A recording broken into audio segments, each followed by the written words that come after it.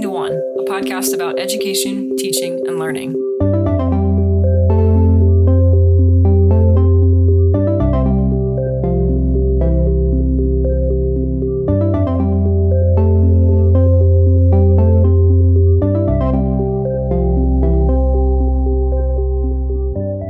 No, we don't do that anymore. We have a very quick, concise opening. We just get right to it. We've changed our intro. They know nothing about me. I'm a stranger to them. Wait, we're trying a new intro, and the intro this time is be a complete stranger. You said our intro needed work, so I have updated it. I'm starting with bullet point 1. Listener. How does humor impact the process and results of education? Answer.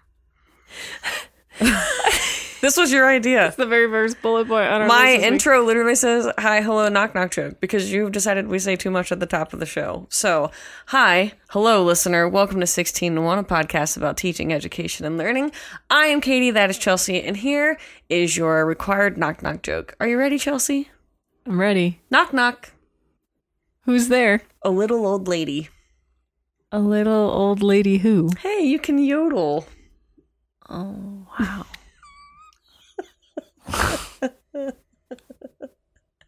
You have the worst sense of humor. That was And very... you chose a whole podcast topic about humor. Well, see, based on response to the last episode, it became clear that I needed a primer in humor of sorts. You already have a primer in humor. It's me. Yeah, it's I true. am the humor. But see, now I've done my own research, and now I understand how humor works. You just had to read about it to I get just it. had to read some books to understand human humor. It's fine.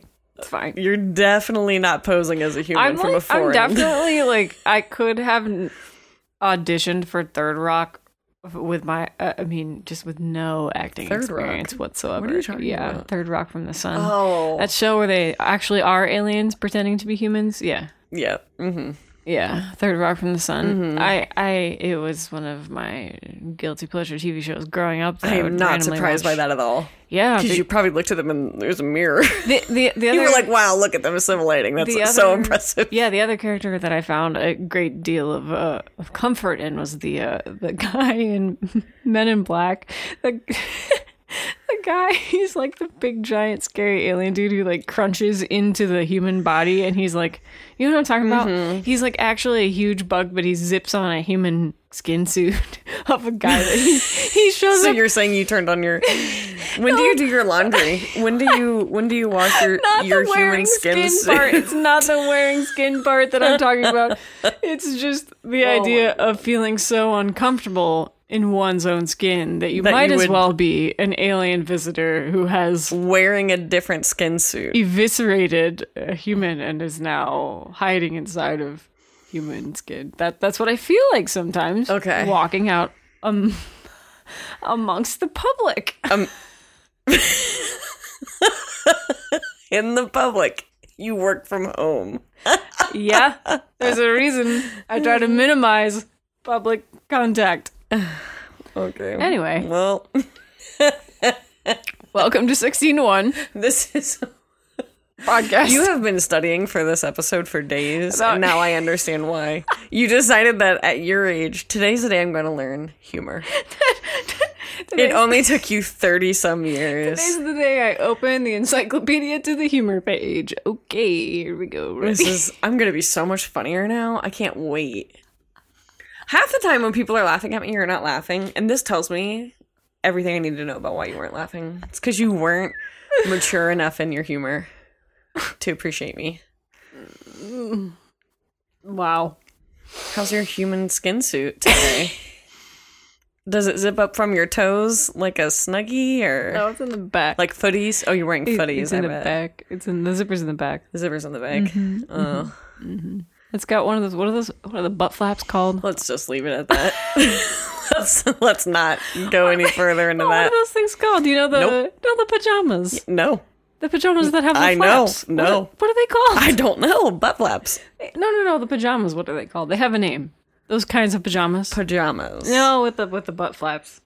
Pajamas with butt flaps. Hey Google, what are the pajamas with the flaps She's in the butt? talking to herself. Oh, if Google shows you... Flapjack pajamas. Trapdoor pajamas. Trapdoor. There's another name for them. I can't find it though. Trapdoor It doesn't is matter. not a Anyway. good word. No. That feels bad. Trapdoor pajamas. This is the only episode that has a warning for explicit content, and it's because Chelsea's talking about Flapjack pajamas. trapdoor pajamas. Flaptrap. Talking about my skin suit. It's fine. And how Anyway. apparently you... Never mind. Yeah, let's get back to this episode. We've strayed. Nope, this is it. This is the second week of reinventing our intro, and we've strayed quite far. I think I'm really glad that it's blown up in your face that we had to change the intro, because so far it's only getting worse. I would like the record to And show. your whole goal was to be better, and it's somehow run further from what you wanted. I would like the record to show that I did not think that we necessarily had to change the intro. What I was worrying about... Insert clip from last episode. No. here. We get... Yeah, what I was saying is we get to a certain point of maturity in the pod, and you Not start ourselves. to just think, you know, I've been doing this a while now. I've got some expertise. How can I make this just a little bit better? And if I were thinking about our podcast, the intro segment, I'd be like, I love the pointless banter, much as I said last episode, but Okay. I'm not sure everyone else does. But we heard from a lot of people who listen regularly that they do enjoy at least some measure of pointless banter. Did you get someone who said they don't love all of it? No, we Are only you had talking about positive our one feedback. bad review on Apple Podcasts? No, Oh, okay. no, the one that you will never live down in your My vocal entire fry. lifetime. Well, We both have vocal fry. This is just the feature of. only women have vocal fry. Explain that to me. No, it's just that men have the capacity to uniquely be annoyed by women's vocal fry. I think that's, What a gift. So, in an effort to make our intro better, you also decided that now you're going to understand humor. Yeah. This should have been like episode 2. Oh. Well, it wasn't. Oh. What was episode 2? You don't say. Dress codes. That was the most humorless episode we've ever done, possibly. Probably not. Was it dress codes? There was very little humor in Betsy DeVos. There's very little humor in Betsy DeVos. Okay, fair. Full stop. Very little humor in ghouls. All right. There's someone in a skin suit. Anyway. Is she one of you? Nope. Not Is she one- from your planet? She's not from my planet. But she's one of yours. She's not from my planet. Okay. It's okay. If she wants to come on the pod and confirm that she is in fact human. No. Okay. All Anyway, right. Well, everyone zip up those skin suits. so yes, zip up your skin suits, strap in. We're going for a ride. Cover This your week- flapjacks. Cover your flapjacks. This week on the pod, we are talking about humor in education and how humor. This is my TED Talk. No, that was last week. Sorry. I swear to God. Cassie, if you're listening, See, this is the thing is that like I just stare at this is Kate. a cry for help. I say something that I know is gonna land like Okay. I don't know what's the thud I like think- the dullest thud that you could imagine. Okay, I say something that I know is gonna land like Like your 0%. flap cake pajamas hitting the floor. Yeah, flap cakes. My flap cakes. Okay, so I say something that's gonna land 0%, and I wait for Kate to look at me like I am the most moronic So, individual. The problem is, though, is that a lot of jokes miss with you. So A lot of jokes aren't jokes with me because I don't have a filter that rearranges just certain because thoughts they don't into land jokes. with you doesn't mean it's not humor. You're right, and we'll talk about different types of humor later on and why this might be. All right. Take it away. That was a good transition. Yeah. Nice job. Yeah. You're working on those too. Well, there are some interesting Nice. potential pitfalls for using humor in the classroom because different You could have a people- student like Chelsea. You could have one of me. You could have. What was that? Oh, Robin Williams show where he was a alien. What was he called? Mandy? Mindy and Mork. Mork and Mindy. That sounds right. Yeah. I got there. Mork and Mindy. Mork and Mindy. Mandy and Hey, I got there. Mork and Mindy. Yes. That's what I was thinking of. Okay. That's you. But oh man, I wish you were half as funny as Robin Williams. I wish I was half as funny as Robin Williams. All right. Anyway. One of my favorite things about starting a new school year, since it's finally happening, Yeah, it's is almost, kind of almost the S word's almost here. Unfortunately. the S word is kind of weeding out the levels of humor in a classroom. You know what I mean? Because and I'll talk more about this later, but I'm so sarcastic that it's dangerous. Ah. And so the first couple times I'm sarcastic, I'm looking around the room to be like, who's reading me? You know, like Who's one of got those the types dry of things. wit? And it was one of those things that wearing a mask was kind of more fun for me at times because like for COVID. because I could play it a little longer to be like, am I being sarcastic or You am can spend I a little more time figuring it out. But it's always an important part of a back to school, right? Is figuring out where jokes land and where they don't land, and also who can read my sarcasm and who cannot. Interesting. And because your sarcasm meter and my sarcasm meter are very different. And so even like just in everyday relationships, you have to figure it out too. But being someone as sarcastic as I am can be a very dangerous thing because I get myself in a lot of pickles. Sure. Never meaning to, but because I'm certain that it's the funniest thing I've said in a while.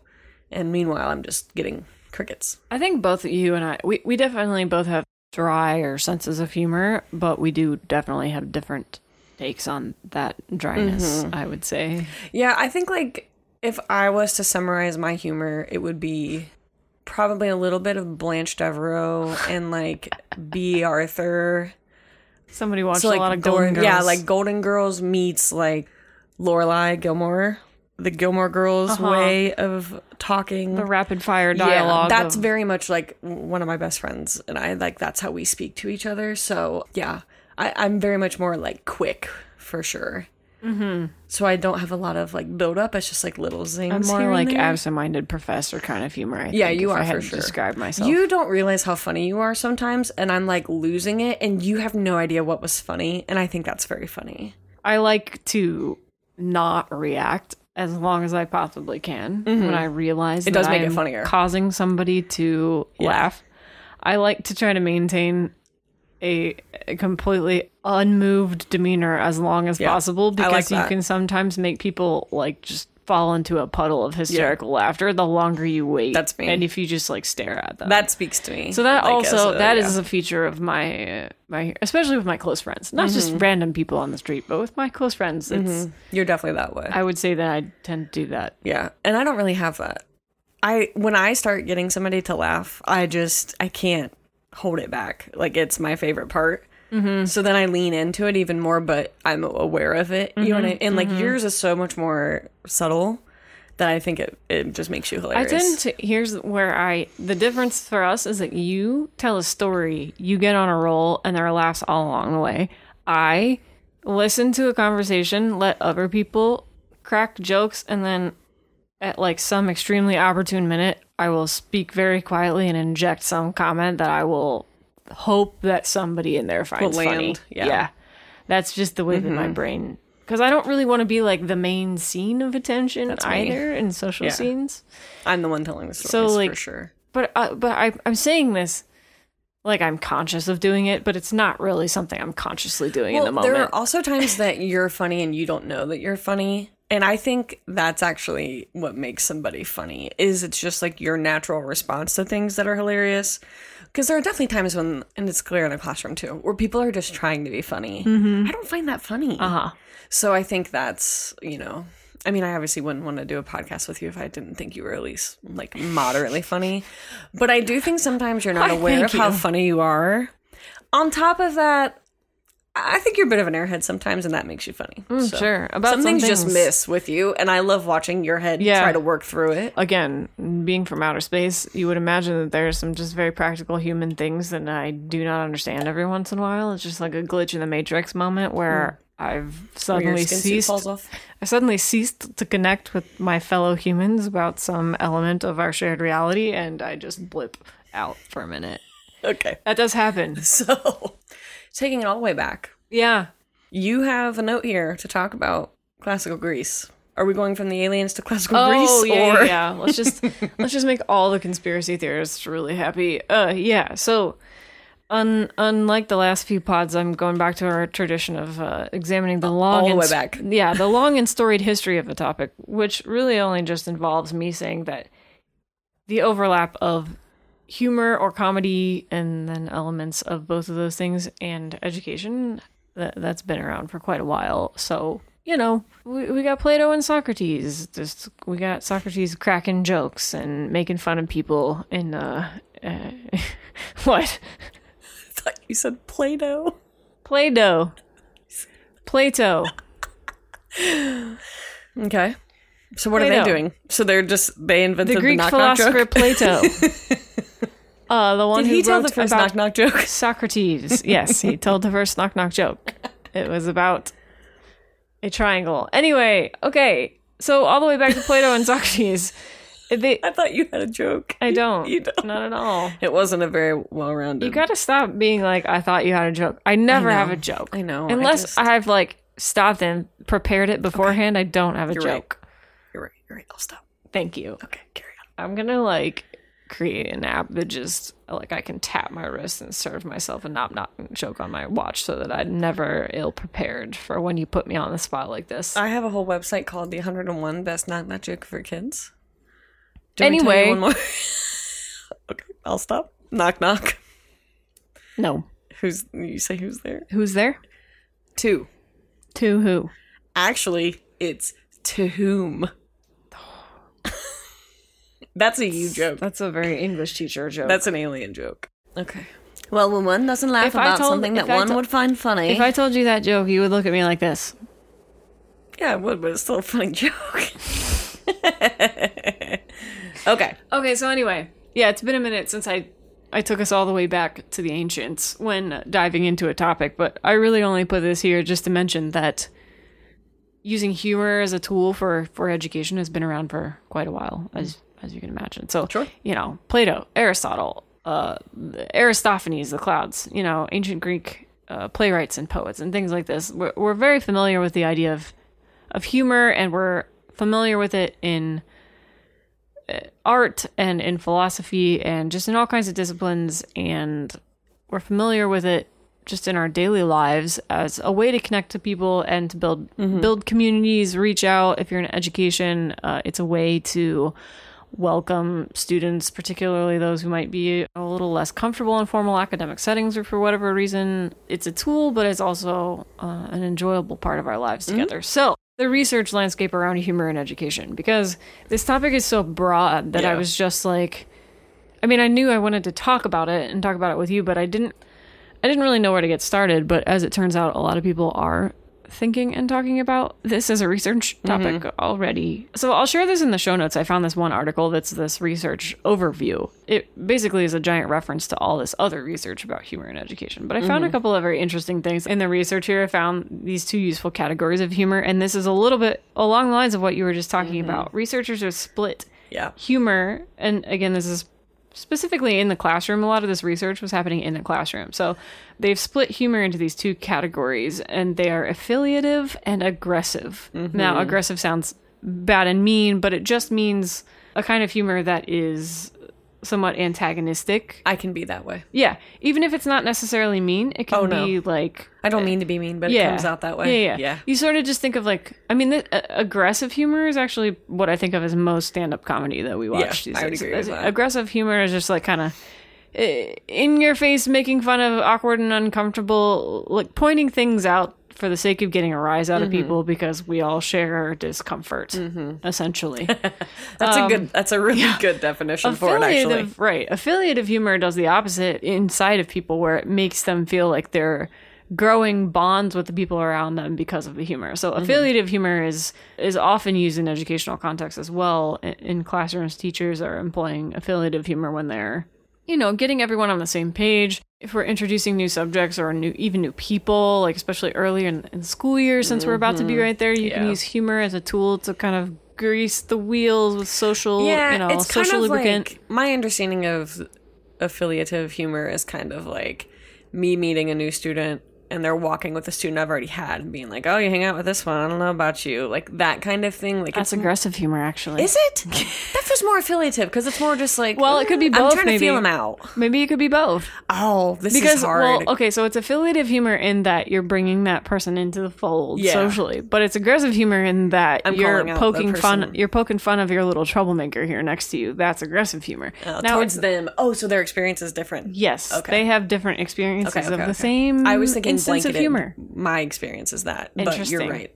That's a good point. Yeah, no, well, I mean, and again, these are not supposed to be good humor and bad humor either. Right. Just to be It's clear. just a difference in, they can both be good or they could both be The appeal is bad, different. maybe. Yes, the appeal Gotcha. is different. And Okay. the way it's received might be different according to the person you're talking to. Whatever they're bringing to the table, it might be different. So again, in educational contexts, often we use humor to elicit laughter because laughter just helps kids be more comfortable. It can build, trust and friendship and investment in the educational process, all of these kinds of things. I'm sure you and I can remember many times when we were driven to laughter in our educational experiences because those moments stand out. You remember when you just could not stop laughing because of something some teacher said or some student said in one of your classes. But laughter can really drive learning in that way. I found this is just kind of a side note, but I found this really fun fact in this study. It was comparing college instructors to high school teachers and intermediate school teachers and the instances of humor in their classes. Now, there was a caveat about the research around this. The way that people count something as humor or not is a little mushy around the edges. So the numbers... I was going to say that's kind of a hard thing to The numbers collect. here are a little bit squishy, but at least according to some of these studies that were in this thing, these researchers found that college professors made 7.2 humorous attempts. This is per whatever, class, per semester, I guess. Per semester in a class. College professors made 7.2 humorous attempts compared to 2.8 attempts for high school teachers and 2.33 attempps for middle high school teachers. So, it's very interesting to compare the humor in a college classroom to the humor in a high school classroom. And the thing is like, if you ask my classroom how many humorous attempts I have in a semester, they'd say 0 because they're teenagers and they would shred me. In my head, I would be like daily 5. Yeah. But for them, I'm not funny. No, again. Which makes me much funnier. You're really hitting on something that I think actually a lot of the research has And struggled middle with. schoolers would be even worse. Right. So I totally get it. No, you're right. And that's what the researchers actually even said that. They're like, well, there's some squishiness around this because how do you count humor as humor? Right. That's not exactly a cut and dry thing. And I think if I was a college professor, I mean, broadly speaking, they have chosen to go to college in a way that my students have not chosen me. Right. Meaning like we're all in this together instead of this is our contractually obligated time together. Right. Like I'm legally required to be at school because I'm under the age of 18. And they're legally required to sit there. And after that, You're legally required to sit there. You don't have to go to college. You have chosen to go, at least mostly chosen. So you think the I think the audience might be a little bit more forgiving. well, that's interesting. But you think the voluntary nature of that educational setting makes it more ripe for humor than the compulsory nature of K-12? I don't know if I'd say that, but I don't know. It's a good question. It's a good question. It is a good question, but also I can think of plenty of professors in college that if you asked me if they had a humorous anything, I would have been like, no. There's a lack of it. I've never saw any. And I'm sure that's exactly what my teenagers say about me too. So I don't think it's so hard because teenagers- it's like such a personality thing. Teenagers were probably not the ones doing the measuring in this study, to be fair. But yes, I do take your point. I don't think the teenagers... This is some rough data. I don't think they were self-reporting the number of times. Self-reporting. I Hello, think Miss that So-and-so was researchers- hilarious today. I think that researchers were observing the teachers in this case. But, Okay, but also Yeah. if I'm being observed, I'm not funny. Because I'm like, yeah, I'm sure that see, the there are a lot of observation can weaknesses of this. cause a I'm just kidding. bias. No, I think it can cause a bias. I think that those things roughly make sense as far as like the attempts. I mean, a lot of my humor is an attempt. I think there's a lot of things that make you.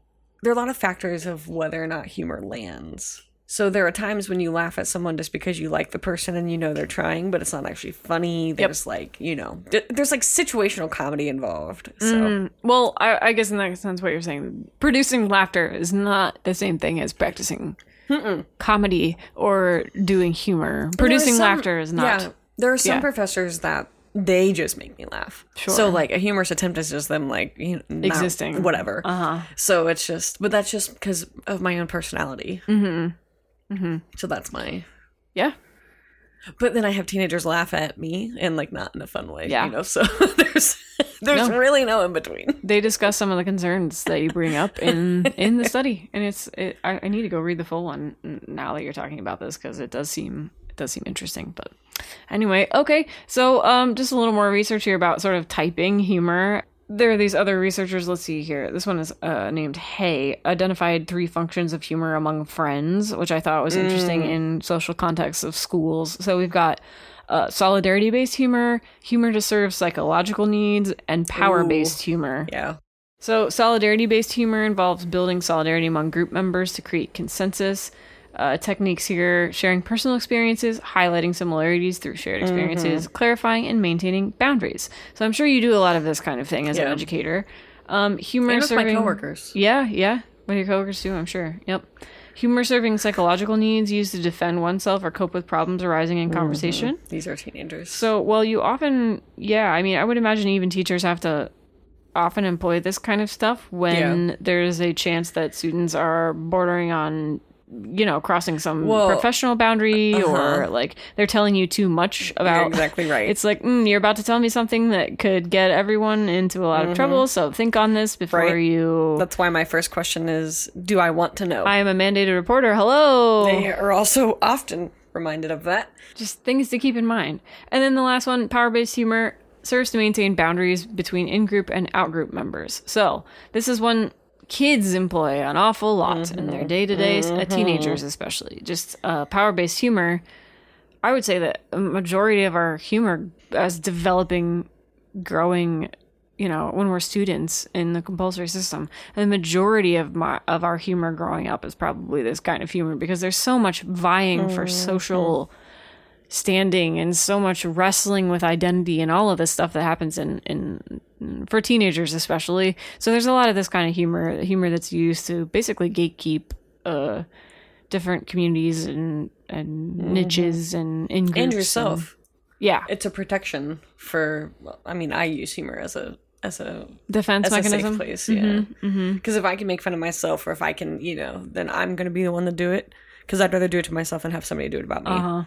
Okay, and then we also talk about, some of the research about humor talks about generating social influence and credibility with humor, which is something that I definitely see teachers do in the classroom a lot. And it's partly what you're talking about. You generate a kind of influence and goodwill with your students. You build trust with them, and humor is a part of that equation. It also helps build stronger memories, and this is definitely true. I remember things that I've learned in my schooling because they were attached to some hilarious joke or something. And I only remember it because of that. There are stories that I tell over and over and over again, whether or not they remain 100% true and faithful to the original event. A little up for grabs, but what it does is it helps. The memory's there. Yeah. The humor helps solidify those things just kind of in this own set apart way, I guess I would say. Yeah, and then the last thing, there's also just in terms of research about this stuff, if you're interested in these things, there's also a lot of research about the way gender intersects with humor in educational contexts, the way that different people interpret even the same comment coming from people of different genders can be very, very interesting. Oh, yeah. We as women in the podcasting space can speak to this sort of thing uniquely. And I think a lot of women struggle with social repercussions related to these dynamics. Can I tell you a funny story relating to that? Yes, The absolutely. gender concerns. So this was, these kids that I'm talking about are about to be seniors in college, so it's been a minute. Had them as sophomores, and their sophomore year's last period of the day, and one of the girls came up and asked me for a tampon. And I always keep tampons on my desk, right? Always do. And once they ask me, I tell them where they are so they can just come up and grab them. They don't have to ask me. Yeah. So girl, being not shy, but just like not wanting to scream it, right? Comes up, gets her tampon, whatever. She goes to leave and grabs her little purse thing and walks out. Well, she comes back and all the boys start, well, why you got your bag? Well, all of this stuff. So I jump in and I'm like, not your business, whatever she's carrying in there, just kind of making sure she knows that I'm not going to let them, whatever.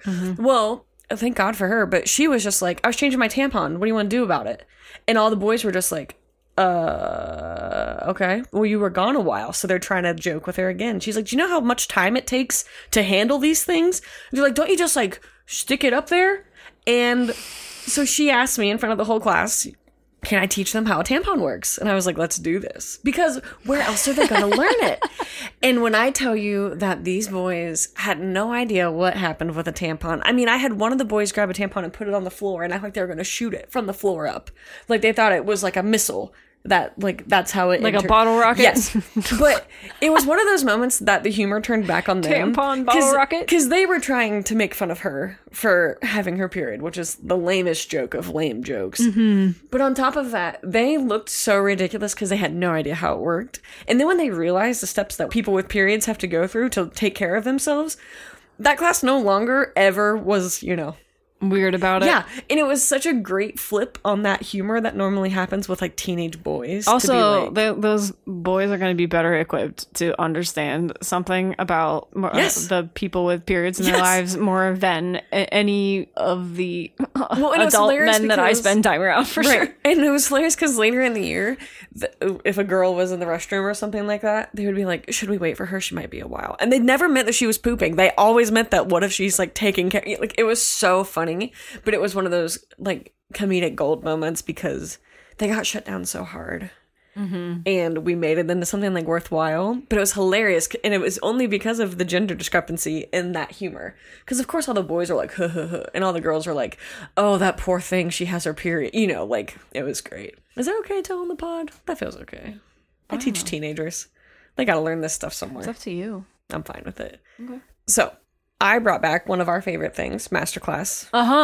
And I realized that as I was doing this research, I sounded like an alien trying to be funny. I was like, how to be funny in a classroom. That was basically what I was Googling. Or like the types of comedy in a classroom. Or how to use humor. So I found an article. How to be really funny. Right. Ha ha ha ha ha ha. Yes. Lol. So Rafflecopter. I found an article from Masterclass. Okay. About like their blog incorporating or something? Yeah. Okay. Incorporating humor. Masterclass, we mentioned a lot on the pod, but if you're just now listening, Masterclass is this video course series taught by well-known people in various fields about a variety of subjects. And it's very interesting and expensive, but worth checking out. Yeah. So there you go. So I just found this article from Masterclass, and it was talking about, the article title was called What Incorporating Humor Does for the Person Learning. And so this could be in any type of conversation, not just obviously a classroom, but even TED Talks, right? Like that's one of the biggest learning opportunities for some people. And so that's a flashback to last episode as well. But the article in Masterclass I knew Chelsea would have a problem with because the video that they were using for evidence was given by Neil deGrasse Tyson. And I knew Chelsea would not find that funny. Okay, so what Masterclass has to say about humor. They say that the main benefit of incorporating humor is that it can potentially help students better retain knowledge. Yeah. Which is exactly what you talked about. Yeah. We remember things that stand out because of the humor associated with them. It's certainly true for me. Do you think this is true among your students? Do you find them paying better attention and retaining things better when you're using humor? And they remember the dumbest stuff because it was what was funny. Yeah. I'm like, really? You don't remember anything else that's on the test, but you remember, I remember little random factoids and bits of information that really kind of don't need to be in my memory because they're very easily Googleable, but I remember them because some weird, hilarious thing happened when I learned it. Thinking things about me that I've said just like passingly, and then like my kids are like, oh, well, I'm like, why? How did you remember that? You don't remember when your homework is or anything, but okay, so it helps us better retain knowledge. It releases a neurotransmitter called dopamine. Yes. And that activates the reward system in our brains. The thing I am always chasing. So when dopamine is released, your long-term memory and your goal-oriented motivations are stimulated, which means you not only have the drive to learn more, but you can hold on to it longer, which is why we remember these things even at our age. So this is all happening because dopamine is stimulating. And if you can't make your own, store-bought's fine. Store-bought dopamine. All right, give it to me. I know, approves. Okay, and so another part of it is obviously just that in the case of a classroom, this can help you have a more open environment, and it can help your classroom management if it's used wisely. And that's the careful, tricky part of it, is walking the line of knowing when and where the humor does and does not fit. There definitely are extremes to be taken into account here. There are class clown types who will rely a little bit too much on humor, maybe as a crutch for covering up other issues, either of classroom management or other whatever, just, problems in classrooms. Humor can be. I have seen it be used as this attempt at a Band-Aid, but as with many things, moderation is still key. Yeah. Okay, so to round out my time as an alien and searching how to be funnier, Yeah, and Googling how to be funny in classroom. Please Google. Masterclass listed 4 ways to bring humor into teaching. These are the only ways. Masterclass is the only one who has figured this out. Neil deGrasse Tyson, thank you. Oh okay. my God. Don't. Okay. Okay, so number 1, bring content to life is the first thing Masterclass says to do. Bring content to life. I know, it sounds so goofy, but like, there are some really fun ways to make it come alive for them. Well, this is just stuff that you don't necessarily stop and think about as an educator because it comes naturally. So It does. Because we have an audience of listeners, they're not all classroom educators. You know, maybe this is a chance to be like, I remember some of this going on in my own schooling or whatever. So, you know, even though some of this stuff may sound obvious, we don't always have the opportunity to look back on our own classroom practices and be like, yeah, actually, this is working for me. Humor can do good in my classroom. So anyway, go ahead. Sorry. Yeah, that's true. We'll take it with a grain of salt that it's a little bit corny. Yeah. Okay, so bring content to life, number 1. Bring content to life. Number 2, observe stand-up comics. Oh. This is not something I would say is for everybody, but I will say, me personally, I love watching stand-up. Like, Chelsea probably thinks I'm so weird, but I will rewatch Eliza Schlesinger's stand-up on Netflix over and over and over again. I think that... Go ahead. I think Elijah... There's a lot of S's in her name. I think that Eliza... Schlesinger? Schlesinger? Schlesinger. I think she's really funny. But I really like to watch stand-up. And actually, we're going to talk about one of our stand-up comedians, one of our favorite stand-up comedians, after this portion of the podcast. So keep listening. But I would also say, in this kind of vein, is watching things like TED Talks, right? I think watching stand-up comedians is fine, but I think watching good public speaking is important. And I think that's the point. Yeah. Right? It's all about tone. It's all about delivery. It's all about timing and pace and things like that. Yeah, we made that same point in our TED Talk episode. We were talking about how it's actually more pleasant to experience good public speaking than to experience terrible public speaking. And it's true of teenagers too. They get bored with bad presenters, no matter where that presenter is. You know, it's just, that's... Anyway, yeah. The third thing from Masterclass is to avoid cruel humor, obviously. Cruel humor is always said. Cruel humor. And the last one is finding the balance, which is exactly what we've also talked about. You have to know where it does and doesn't fit and who it will and will not land with. I mean, if you're, something I've kind of had to teach myself as far as using humor in the classroom is knowing that if it doesn't land, it's not the kid's fault, it's mine.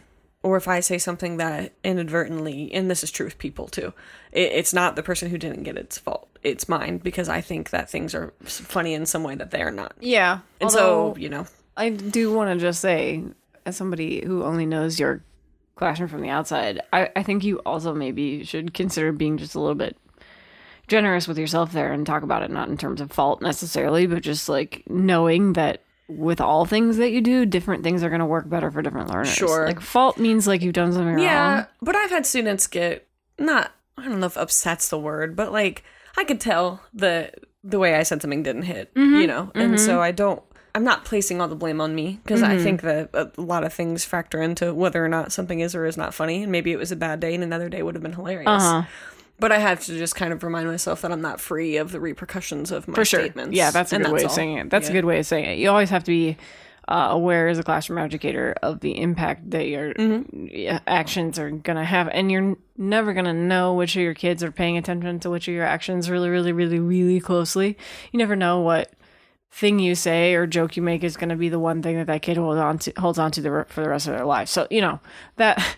It's something to keep in mind, just the responsibility that educators have to their students, but it is also an opportunity to connect deeply with kids too. Use responsibly, I guess, is the key there. So if you're an alien who's come to Earth and become a teacher, I will link in the show notes how to be humorous, how to do humor. Okay. How to make ha-has. So next, we're going to talk about one of our favorite comedians. Well, yeah. And someone that we consider maybe one of the best media figures who uses humor as a way to educate people. Yeah. When we were talking about this topic, I actually brought up Hannah Gadsby because she's a comedian in Australia. Well, I guess she's Tasmanian, but she's Tasmanian. She's a comedian known for Nanette and Douglas. Those are her two specials on Netflix. And she's also an art historian, among other things. So, which is the best combination. Yeah.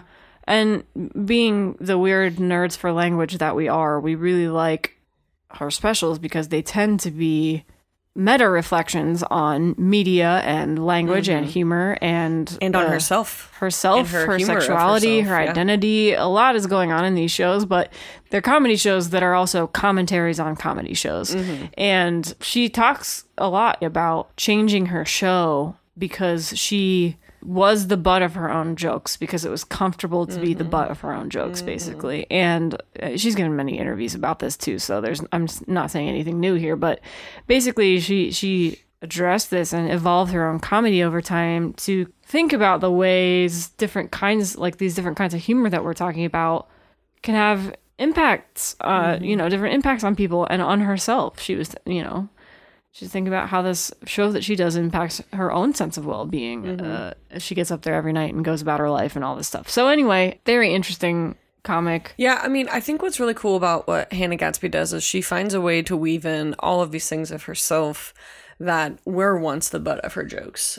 She's autistic and was diagnosed as an adult, which makes her story really interesting because she talks about kind of the pathways that led her to the place of coming to, well, not only being diagnosed with autism, but living with it and kind of learning how to best use this information to help herself. She's gay, and so that's another factor of her conversations, and that was something that, I mean, I don't want to I'm not trying to speak for her, but the way that she speaks about it, it's obvious that accepting herself was hard. And so her humor is quick and witty, and she's brilliant, but it's also soul crushing. It came from a place of having to learn how to love herself and kind of accepting who she is. And so when you combine those things, there were times when we were watching both Nena and Douglas that I didn't want to laugh, but her delivery and her dryness and just everything about her is just comedy. And so you're kind of grappling the whole time with oh, I'm uncomfortable, and that's her goal. Yeah. But what do we get from it? Yeah, and I think the reason I wanted to talk about her and not any other comedians, we're not really talking about other comedians by name here, because we're not necessarily talking exclusively about comedy or what we, in pop culture think about as comedy. We're not talking about that per se. We're not talking about sticking a stand-up comedian's kind of humor in a classroom and seeing what works. But Hannah Gadsby in particular, among comics, has done a lot of workshopping of these ideas. She as a comic is extremely aware of using humor for social impact, I guess I would say. And also the impact of humor on herself when it was about herself. Yeah. Making herself the butt of all of her jokes wasn't making her any better. Social impact and mental health impact. Yeah. So also she weaves in some just really great art history stuff along the way, and it is just smart comedy. It is just truly hilarious. Absolutely. Outside of the comedy shows, she gives art docent tours as a comic. So she'll go to museums and just do walking tours in these places because she's a very knowledgeable art historian as well. So she's a very smart person, obviously. A lot of really interesting stuff to say about comedy, a lot of interesting stuff about overcoming and identity and figuring out how to find her voice amid very difficult times in some cases. So anyway, really interesting person, worth checking out. I think that watching Hannah Gadsby was healing in some ways. Her voice is maybe one of the most important at this time. And if she could be running the world, and if, I couldn't be a bigger fan of Hannah Gadsby, is really my story. And I just love her so much. And we've rewatched them, and they're like I said, they're kind of hard to watch, but really great. I feel like it's maybe time for a rewatch pretty soon of Nanette. So that's Hannah Gadsby. Yeah. One thing I wanted to just note really quickly, I linked in our last episode some of my favorite TED Talks, and a couple of the ones that I mentioned were Brene Brown and Monica Lewinsky. And as I was writing the notes for this, they stuck out to me as being really effective speakers who use humor and a great advantage of what they're saying. So if you're looking for some great examples of people who can use humor, Hannah Gadsby for sure, but both of those TED Talks by Brene Brown and Monica Lewinsky do a really nice job of it too. Cool. So, yeah. All right. Well, let's just wrap up the topic then by talking a little bit about classroom experiences of humor, very boots on the ground stuff. Yeah. Most of this is feedback that you've had about your own classroom practices and, stuff that you've collected over the years, but some of this is also obviously more general too. But why don't you just take us through? Yeah, I mean, I kind of already worked through a lot of this just in our discussion, but these are just a few of my favorite. I guess I broke it down to where it works and where it doesn't. There are definitely students that the easiest avenue to reach them is humor, that are not very accessible otherwise. And so I kind of have to keep that in the back of my head. Because sometimes when they're acting out or trying to be a class clown or something, I try to remind myself that maybe that's the only way that they know how to display themselves or whatever. So I try to think of that. If you know me personally, this is super old news. But if you don't know me and you haven't figured this out, I'm sarcastic in a way, like I said, it gets me in trouble. It's not a good sarcasm all the time. For the people who read it, it's great. I mean, I'm complimenting myself, but I think it's great. But all of that is to say, and it's kind of what we already discussed, just that you have to be aware of the result of humor and comedy and how you use it. And that even inadvertently, it can, separate people that you didn't mean to. And I love sarcasm in my classroom. I think it's the greatest equalizer of my classroom because early in the year when I start laying it on, I look around and I figure out who's reading me and who has no idea that I'm being sarcastic. And that helps inform me of how to treat those kids differently. And I think that's important. And this is just me personally, but I have always been someone, my parents will attest to this. Whenever I've gotten a new friend, my parents could always tell how much I like somebody by basically my rating, which was oh, they're funny. Your humor rating? Yeah. And so if I was talking about someone, but I never was oh, they're funny, my parents were just oh, that's just kind of a random friend in a classroom, not someone you're going to hang out with. But my parents have always been able to assess my relationships with people based on how funny I've shared that they are. And so that's just my own personal meter for people. And because I would say, obviously, my friends are some of the funniest. And obviously. Not you. Okay. Excuse You're wearing a skin me? suit. You don't qualify. You're not even of here. You're a stranger in a foreign land. Okay. Where it doesn't. Those that don't figure it out. Okay. And especially when it's sarcasm, it's well, duh, don't you get it? And they really don't. Some people just can't read sarcasm. They don't. It's hard, but they don't. It's very infuriating for me because my sarcasm is my strongest quality. I've had parents and students say things like I was picking on someone or something like that. That's hard to hear because I consider myself welcoming and I consider myself accessible and things like that. And so it's always hard to hear that something I had said in good jest or, affects someone in a way that I didn't mean for it to. And so I do have to be careful. I've definitely pushed it too far with some humor. And that's just something that, that happens in every social interaction, all of us, I shouldn't say all of us. If you worship at the throne of Lexapro like I do, you probably spend a lot of your time thinking back on social interactions saying, oh, that wasn't funny at all. I do that in my classroom and I don't ever mean to, but sometimes it happens. And the other thing that humor can sometimes verge on is mocking. And it can be very divisive. And so it's kind of when we talked at the top about the types of humor, aggressive humor is sometimes the funniest humor, but it can also be the one that mocks or separates people or whatever. Yeah. And so you just have to be very careful. I think that's what's so tricky about humor is that it can be the best thing and it can be the most damaging thing. And you walk such a fine line when you're trying to work it in that, you're kind of always questioning was that too far?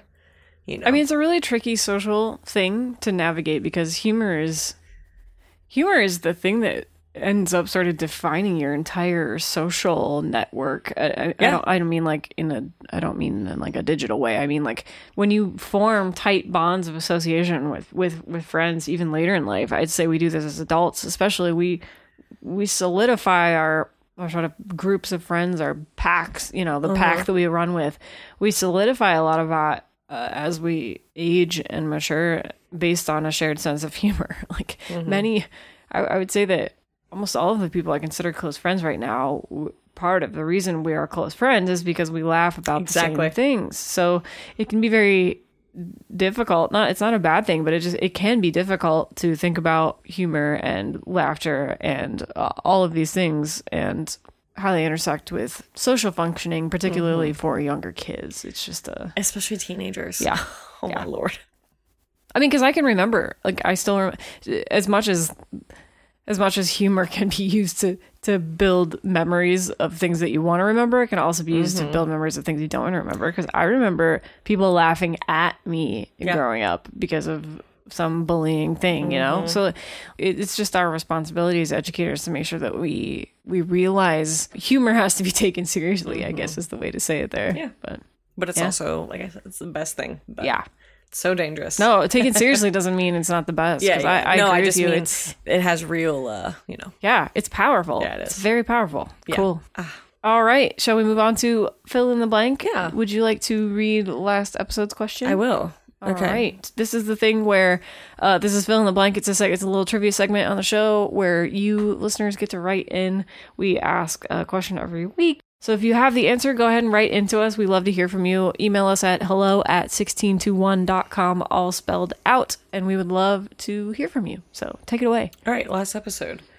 This famous educationalist gave 3 TED Talks by the time of his death in 2020, one of which has the most views of any video on TED's website. During his life, this famous educator got his start as director of the Arts in School Project, an initiative to develop arts education throughout England and Wales. Following the great success of that and other similar programs, he was knighted, published more than a dozen written works on education, and even served as a senior advisor for education and creativity at the Getty Museum in LA. Who is this famous educator? And it was Sir Ken Robinson. Yep. Ken Robinson. Which is the first TED Talk of the year that I show my kids. Yeah, it's one of the very first TED Talks I remember seeing. It's about if schools kill creativity or not. It's a really fun conversation. It's the first thing I have my kids write about. I love it. Yeah. Okay, this episode? This one. Okay. Theater historians credit this work as being the first comedy written in English. There's maybe a little bit of debate about that now, but traditionally speaking, it was... We are rooted in absolute facts here. We're very, very serious about facts. Okay. The play marks the emergence of English comedy from medieval morality plays, interludes, and farces. What is the name of the play?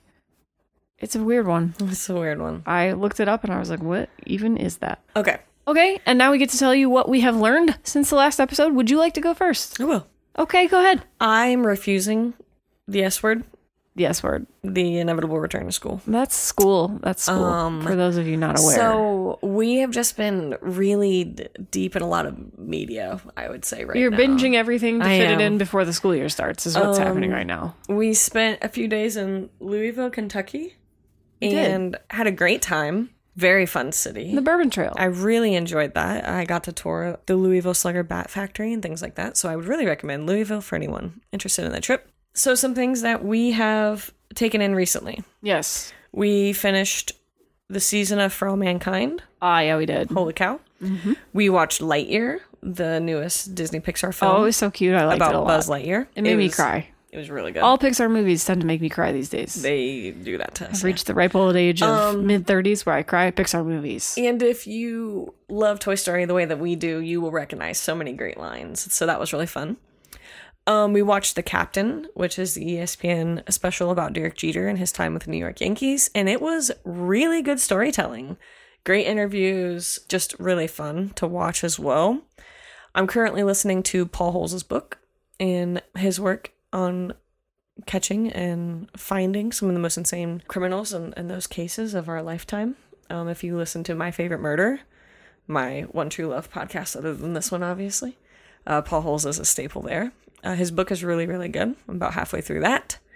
What else? I think those are just kind of what I'm doing. I'm just kind of leaning into my audiobooks, and we finished The Wire, and we just started A League of Their Own, which is the story of the women who were playing baseball during the war. And the original movie is my favorite of all time. So when I say all I'm doing is binging and being sad, I mean it.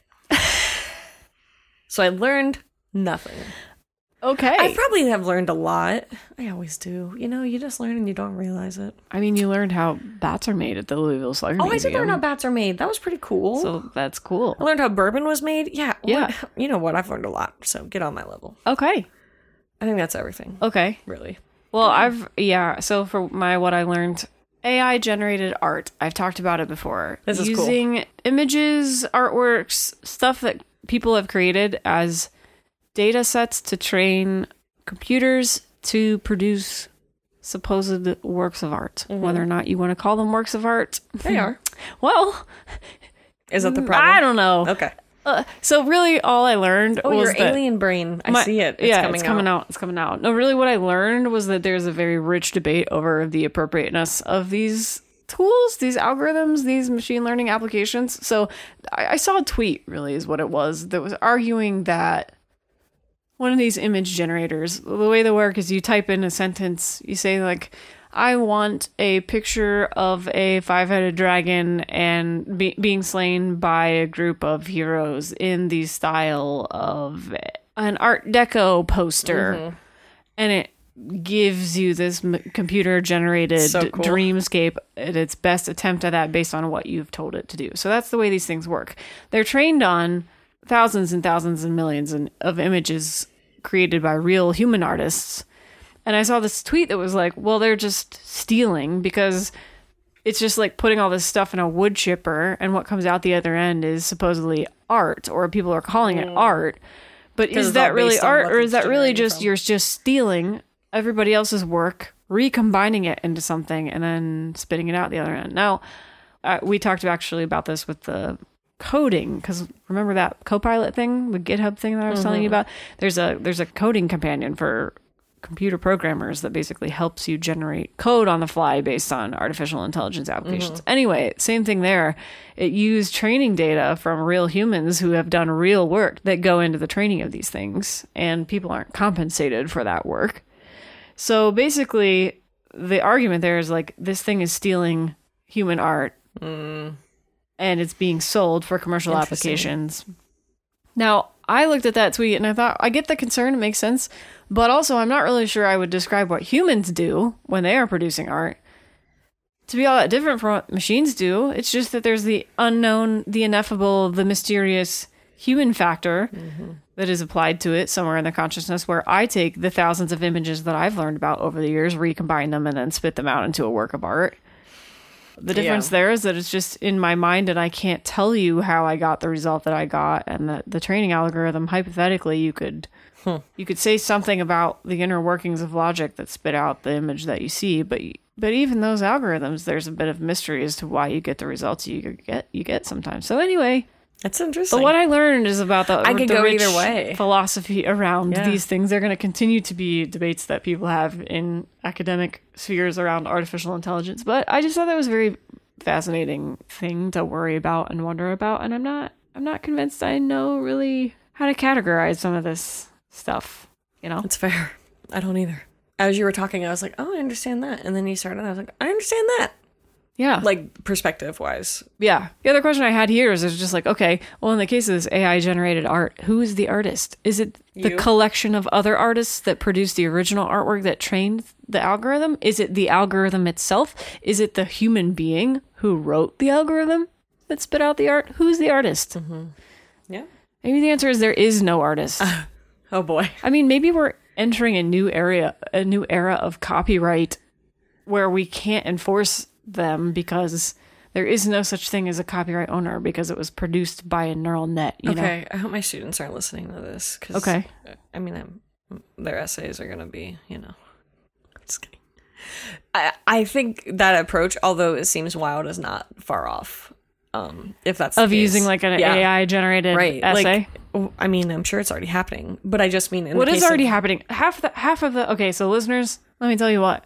When I see articles, when I Google something and I get an article from some random website on the internet, half of the time those things are generated by AI copywriting machines because you can tell because they read like gobbledygook. There's still a difference between a machine and a human because the machine written articles, it's just like something is not quite right here. They're bad. They're badly written. They're not fact checked. They just say things that aren't true. But on top of all of that, they just sound a little weird. They don't quite get speech. Quite. No. Anyway, well, thank God. Right. What?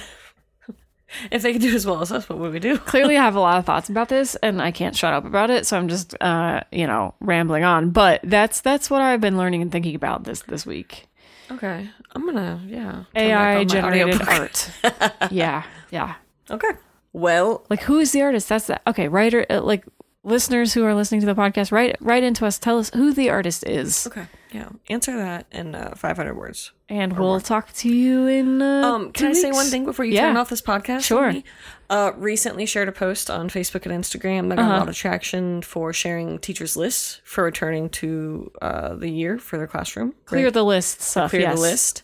If you've seen it and you've interacted with it and I did not share your information, please feel free to email us at hello@16to1 and I will share on our Facebook and Instagram pages. I hope we were able to get some traction to get you the supplies that you need. I hope that those lists are still active because I can't imagine if it hasn't been purchased, you don't need it for some reason. So feel free to share those with us. But it was fun I got to interact with a lot of teachers and it was kind of neat to see. So I was good happy to hear to from you share all. them. But if you, have the means or whatever and you can, if you even just search hashtag clear the list on any social media network, I'm sure you will find plenty of teachers who are very deserving of supporting their classroom. Okay, I hope everyone has their hand sanitizer. I hope your allergies are not acting up. Got your new shoes. I'm sure my back to school sickness is like 2 weeks out from now. So, here we go. One more year. Good luck. Let's go into the school year with a smile, with some humor. Let's not, no. With some humor, yeah. I'm not Some gonna humor. smile. Let's bring some humor to the new year. We'll see you next time. All right. See you in 2 weeks. Goodbye.